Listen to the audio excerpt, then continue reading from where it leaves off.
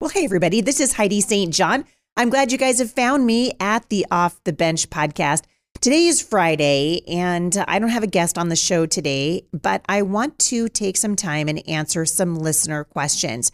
The first one I'm going to be answering is kind of a common question that comes in about whether or not Old Testament laws apply to Christians. And the second one is a little bit more of a touchy topic. It was recently brought to my attention that there are people in mostly the Reformed theology who believe that women should not be allowed to teach theology at all, even to other women. I find this to be a grievous and divisive answer to women who have been given the gift of teaching, and also I believe it to be unbiblical. So we're going to talk about that a little bit today. Stick around. I think you're going to be encouraged.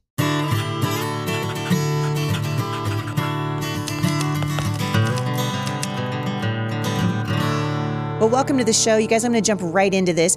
First of all, I want to say I am not at Chia this weekend. I messed that up earlier in the week. I'm going to be there next weekend. So I hope you guys will come out and say hello. I'm going to be speaking for the California Home Educators Association. I'm also going to be going on my friend Pastor Jack Hibbs's podcast and doing a couple other fun things while I'm in Southern California. And so I hope you guys will come out and say hello. I would love to hug your neck. I always love to meet podcast listeners. All right. Couple things. I want to jump right into these topics. You guys are sending me really great questions. If you'd like to have your question addressed here at the podcast, the way to do that is just to go to HeidiSt.John.com/mailbox Monday, and I'd be happy to answer your question. I recently got a letter from an anonymous listener, and she said, "Hey, Heidi, I have some friends who do not eat pork, citing the Old Testament laws in which God told the Israelites to abstain from certain foods. Some have even said that all Christians should not eat pork. While I don't want to deter a fellow believer from following his or her personal convictions, I have some questions about how to respond based on Scripture. Were the Levitical laws only for the Israelites, or did it include future believers as well?" All right, so let's look at Romans chapter 10, verse 4. "For Christ is the end of the law for righteousness to everyone who believes." So the Bible teaches very plainly that a Christian is not under the law of Moses. The law was given to Israel as a part of a covenant that was extended only to Israel. And it's very important for us to understand that. We are all transgressors of a perfect and holy law of God, but only one group of people on the earth were ever commanded by God to live according to that law, and that was the Israelites. And so, for example, they were given the law to learn how to obey and please God. A good example of this would be the 10 Commandments. Some of the laws were to show the Israelites how to worship God and how to atone for sin, which was the sacrificial system. Some of these laws were intended to make the Israelites distinct from other nations. So they had food and clothing laws, which are largely mocked in the secular world that we live in because people don't understand where they came from. But none of the Old Testament law is binding on Christians today. I'm going to say that again. None of the Old Testament law is binding on Christians today. When Jesus died on the cross, he put an end to the Old Testament law. Let's look really quickly at Galatians chapter 3, verses 23 to 25. "Now, before faith came, we were held captive under the law, imprisoned until the coming faith would be revealed. So then, the law was our guardian until Christ came, in order that we might be justified by faith. But now that faith has come, we are no longer under a guardian." Let's look at Ephesians chapter 2, verse 15 for a moment. "By abolishing the law of commandments expressed in ordinances," in other words, the law, "that he might create in himself one new man in place of the two, so making peace." So let's check this out for a second, because every once in a while, people will write in and they ask questions about the Old Testament law, some of the things that were in the Old Testament. But Christ's death on the cross fulfilled the law of Moses. And so the law of Moses, primarily the Pentateuch, right? The first 5 books of the Bible, Exodus, Leviticus, Numbers, and Deuteronomy. And it removes the necessity of the regulations that once divided the Jews from the Gentiles. And so we are not under the law as Christians anymore. And the law was not given to a Christian. The law was given to the nation of Israel. And so when your friend says, "Hey, you're a Christian, you shouldn't eat pork," not according to the Bible. And so we are no longer under the law. When Christ died on the cross, he abolished the law, and we are no longer under the law. We are under grace. All right, the next question, and this one was a little bit of a sticky wicket, and it's interesting that it came when it did. An anonymous listener wrote in, and she wanted to see me talk about recent comments that have been made about women leading women in Bible studies. She said she was disgusted by some of the recent comments of a few people that maybe even that I've had on the show here before. I'm not going to point anybody out by name, but I will tell you, my husband and I both listened to some of these remarks and listened to another podcast by another friend of mine who happens to be a pastor. And we were very grieved to hear that there is a movement in the Reformed Church that says that women are not allowed to teach other women theology. And man, this grieves my heart. At first it just really grieved my heart. And then it really grieved the heart of my husband, because I see this, and so does he, as a pendulum swing. So we're reacting to radical feminism, which has absolutely injured men. There's no question about it. And now we're going to see this pendulum swing in the church. This happens all the time, where the pendulum's over here. We're in, radical feminism. Now we're going to swing right back across the center where we always find God's heart. And we're going to swing over here into what can only be called more leaning toward the patriarchy movement. Well, I have been witness to patriarchy in the homeschool movement for a long time, and it doesn't have the grip that it used to have. But it was so damaging to women. And you just heard me with June Hunt on the show the last couple of days. And I have witnessed with my own two eyes, I have watched husbands be dismissive toward their wives. I've seen them silence their wives. Man, we misunderstand God's heart. And to hear of a fellow Christian say that women should not be allowed to teach other women the scriptures, I think it grossly misunderstands God's heart, and it pigeonholes women into saying, I actually heard one of these dudes call it wifedom. He was like, women should be talking about wifedom and, how to keep a home and how to be submissive to your husband and all the things. And I was just like, for goodness sake, the question really is, and both of these things miss God's heart, right? Whether you're talking about feminism, where men are devalued, right? And that's certainly where we are in the culture right now, where you're talking about the patriarchy movement, where women are devalued. Both of those positions miss the heart of God. And so the question is pretty simple. Are women permitted to impart scriptural doctrine to other women in any capacity in Scripture? It's important to understand that since the first century, women have been active in theology and in the mission of the church. In the book of Luke and in the book of Acts, we see how Jesus and the apostles cared for women. They enlisted them into kingdom service. And John contains an astonishing story of how Jesus carried on a completely theological conversation with a scandalous Samaritan woman, which would have been absolutely unthinkable for that time. One, because she was a Samaritan. You guys remember the Good Samaritan, right? Remember that story? The culture at that time looked down on Samaritans. So not only was this a Samaritan, but it was a Samaritan woman. And as the church grew, women began to flock to Christianity because of the ways that it gave them more dignity than what they had ever been given before in either the Greco-Roman or the Jewish cultures. So the office, for example, if you read the book of Acts, starting in chapter 6, verses 1-7, you see that the office of deacon was established to provide and care for the large number of Christian widows, which led to more conversions. And I'm thinking, this fad, and it seems like a fad to me. So I looked it up online because frankly, I was astonished. My grandmother was a Bible teacher, and she was an exceptional Bible teacher.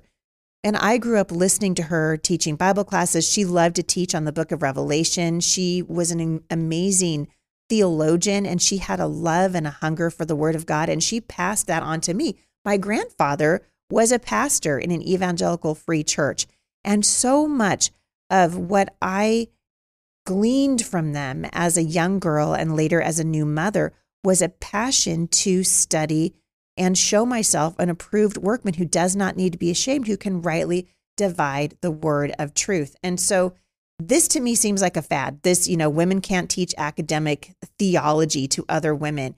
And I think it's missing, I told you, it's missing the heart of God, but it's also missing some key points. One, women are included in the Great Commission, and women are supposed to be sharing the gospel right? We are commanded to make disciples. I haven't seen a Christian limit the Great Commission to men only. We're charged with making disciples, not making homemakers. We're charged with proclaiming the whole counsel of God to one and all, including other women. And so why would we limit ourselves randomly to Titus 2 or Proverbs 31 or Genesis 2:18? This doesn't make any sense at all. The Bible says of itself, listen to this, all scripture is inspired by God and profitable for teaching, for rebuke, for correction, for training in righteousness, so that the man or woman of God may be fully capable, equipped for every good work. That's 2 Timothy 3:16-17. So limiting your sharing of the word of God with just other women on just one or two topics. You know, I listened to these gentlemen on this podcast with my husband, and my heart was grieved to hear these men say, well, women can teach other women, but only about wifedom or only about, the hospitality or whatever subjects they deemed were appropriate for women to teach other women. And it's a rejection of God's proclamation of the usefulness of his word. R.C. Sproul used to say, everyone's a theologian. Do you guys remember that? He said it was incumbent upon us when we proclaim, disciple, or individually learn that we are absorbing the whole counsel of God and doing so rightly. So theologians for generations have agreed that sharing the gospel is only the beginning of discipleship, and discipleship cannot be reduced to somebody's conversion. We want to grow. We want to become sanctified. We want to become more like Jesus. And so that means that we study the word and we pass it on to other women around us. The gospel is a theological message that's comprised of scriptural truths, and the impartation of the gospel involves teaching doctrine. And so this is so frustrating for me to hear. And I've seen this. I mean, I have taught for many, many years in homeschool conferences where a man or sometimes a woman would come up to me and say, why are you teaching? And I'm generally just, in those places even, I was talking mostly about homeschooling. But guess what? My understanding of homeschooling and why home education is so important comes from scripture.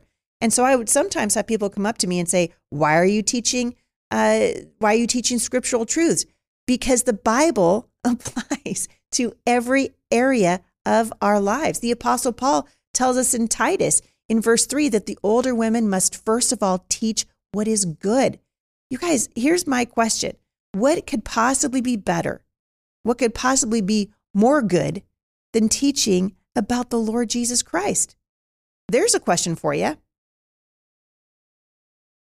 Doesn't being a godly wife, doesn't being a godly housekeeper, a godly mother flow out of a right understanding of knowing the Lord? Surely women without the Lord are fully capable of teaching these basic skills. They're not doing it very much right now. But my goodness, you guys, the role of women in the Bible goes beyond procreating and teaching other women how to keep house. As I was speaking to Jay in the car, I mean, I don't actually know who's more frustrated by this pigeonholing of women, saying that women cannot teach other women. I don't know who's more frustrated by that, my husband or myself. We were equally frustrated because obviously I have devoted large chunks of my life as a woman to teaching other women to know God's word and to be able to teach it. To the Faith That Speaks is my women's ministry. And I'm always asking women, if your faith found its voice, what would God have you say? If your faith found its feet, where would God have you go? In other words, don't live by this creed of being afraid of sharing your faith in the public square or talking to people about the Lord Jesus. This is part of the Great Commission. But if a Christian woman can teach her sisters in Christ who Jesus is, she can't do it unless she also teaches sound doctrine. Theology lays the groundwork, for example, for raising children. Theology lays the groundwork for a healthy marriage. Theology lays the groundwork for how we understand the roles of men and women and why God created us to be equal of value in his sight, but with different roles. But to say that women cannot teach other women saddens me, and it makes me question this overreaction to what is clearly wrong, right? The feminist movement clearly wrong. And I agree that the role of women in the church is not to be a pastor, not to be an elder. Those roles are reserved for men in the church. But when a woman teaches right theology to other women, for example, I had just sat under my son-in-law's teaching just a couple of weeks ago. He preached a phenomenal message. And I mean, I'm the woman in the back seat, just like, yeah, that was awesome. You know, I'm amening him and trying not to clap and stand up because, you know, I don't do that in my church in the middle of the service. But I went up to him later and I said, man, Ryan, you unpacked that in a way that I had not understood before. And I thanked him for it. And you know what I did? I turned right around and I taught the women at Faith That Speaks that exact same thing that my pastor just taught me. So in that regard, my teaching was a supplement to my son-in-law's preaching. And I'm helping the women who are in my circle and in my ministry to use the understanding of God's word to be better wives, to be better mothers, to be better neighbors, better friends, better citizens. This is the role of women in the lives of other women. So limiting teaching just to marriage or motherhood or housekeeping, this ignores the needs of single women. This ignores the needs of women who are struggling with sin in their lives. I praise the Lord for godly men who are in the pulpits every single week and they are faithfully teaching the word of God. I praise the Lord. We need them. No women's Bible study can take the place of a pastor's ministry. But when women are teaching other women how to properly divide the word of God with a proper understanding of doctrine, this requires study. I often think, where would a lot of Christian women right now who are doing the work of discipling other women, where would they be right now without the ministry of someone like Kay Arthur, who's been teaching from her platform, precept upon precept, right? She's been teaching, and this was meaty stuff. But what I'm hearing is this reaction to women teachers, and there are plenty of false women teachers out there right now. Again, I'm not going to name them. I think you guys can figure it out for yourself. Okay, well, Jen Hatmaker comes to mind. But there are also plenty of false teachers who are men. And so to say that it's women who are the false teachers, boy, it misunderstands what's actually happening. We should be applying the word of God to every area of womanhood. So rather than relegating this doctrinal teaching to issues of homemaking and issues of child rearing and issues of marriage and issues of sex, we should be teaching rather the whole counsel of God. And I praise the Lord that he's given women the ability to teach theology to other women. So I agree with my brothers and sisters in Christ and many conservative churches that the role for elders, for example, and for pastors belongs to men. That is my conviction of what I see according to the Bible.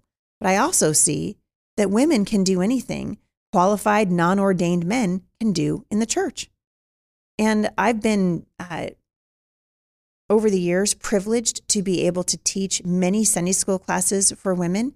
I have been blessed to watch as women begin to understand the importance of teaching their children the scriptures and be able to have the Bible come alive for them. The Bible is doctrine.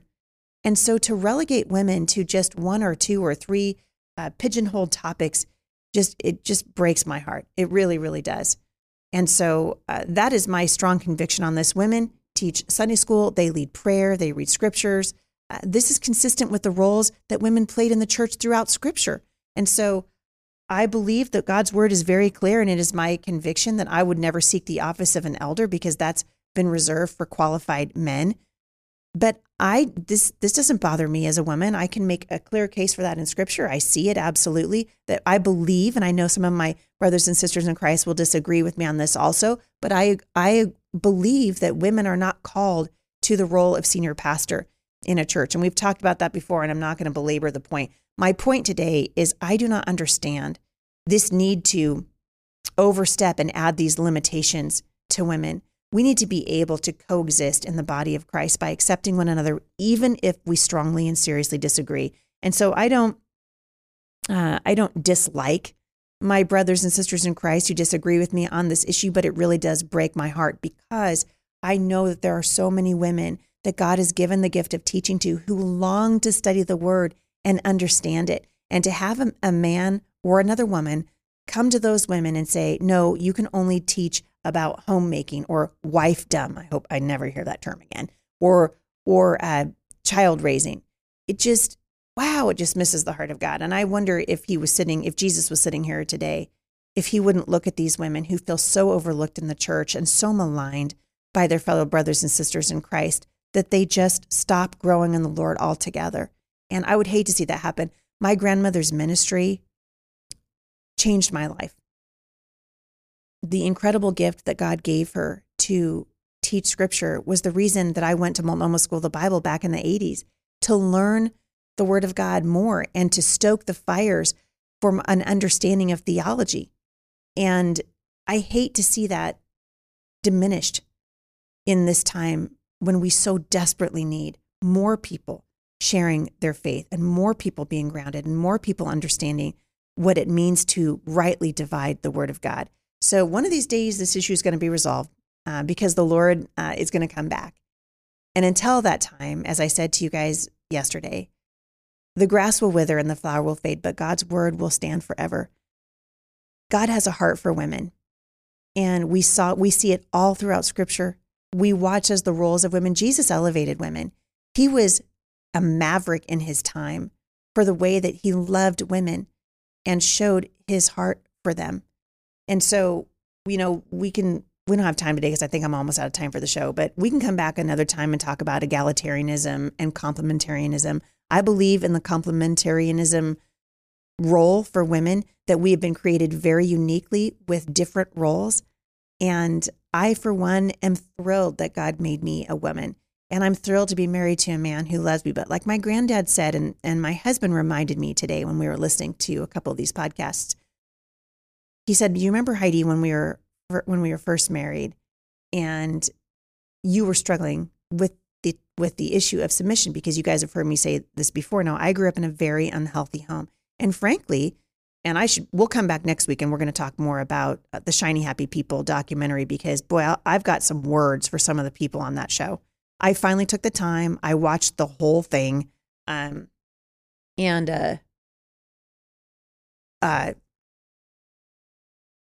I mean, just heartbreaking. But again, it's a misunderstanding of scripture that leads to a misapplication of scripture. Well, anyway, I don't want to get into it because it's so much. It's an entire show. But my husband said, he reminded me, I grew up in this very heavy-handed, male-centric, and really abusive environment. And that still is happening today. It is still happening in homeschooling. It is still happening in the church. It is still happening. And it just grieves me. And he said, he reminded me that we went to my grandparents' house. I told you my grandparents were married for nearly 75 years. They loved the Lord. My granddad was a pastor.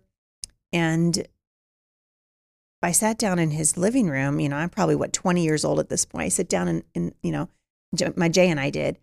And we said, talk to us about the Apostle Paul and submission, biblical submission. What does that look like? And my grandfather, who understood my heart in wanting to do what God would have me do, but also not seeing it modeled well, he said, Heidi, in a healthy marriage, the issue of submission, first of all, if it comes up, something's not right. And I can honestly tell you that in the 30 some odd years since then that I have been married to my amazing husband, the issue of submission never comes up because we submit one to another.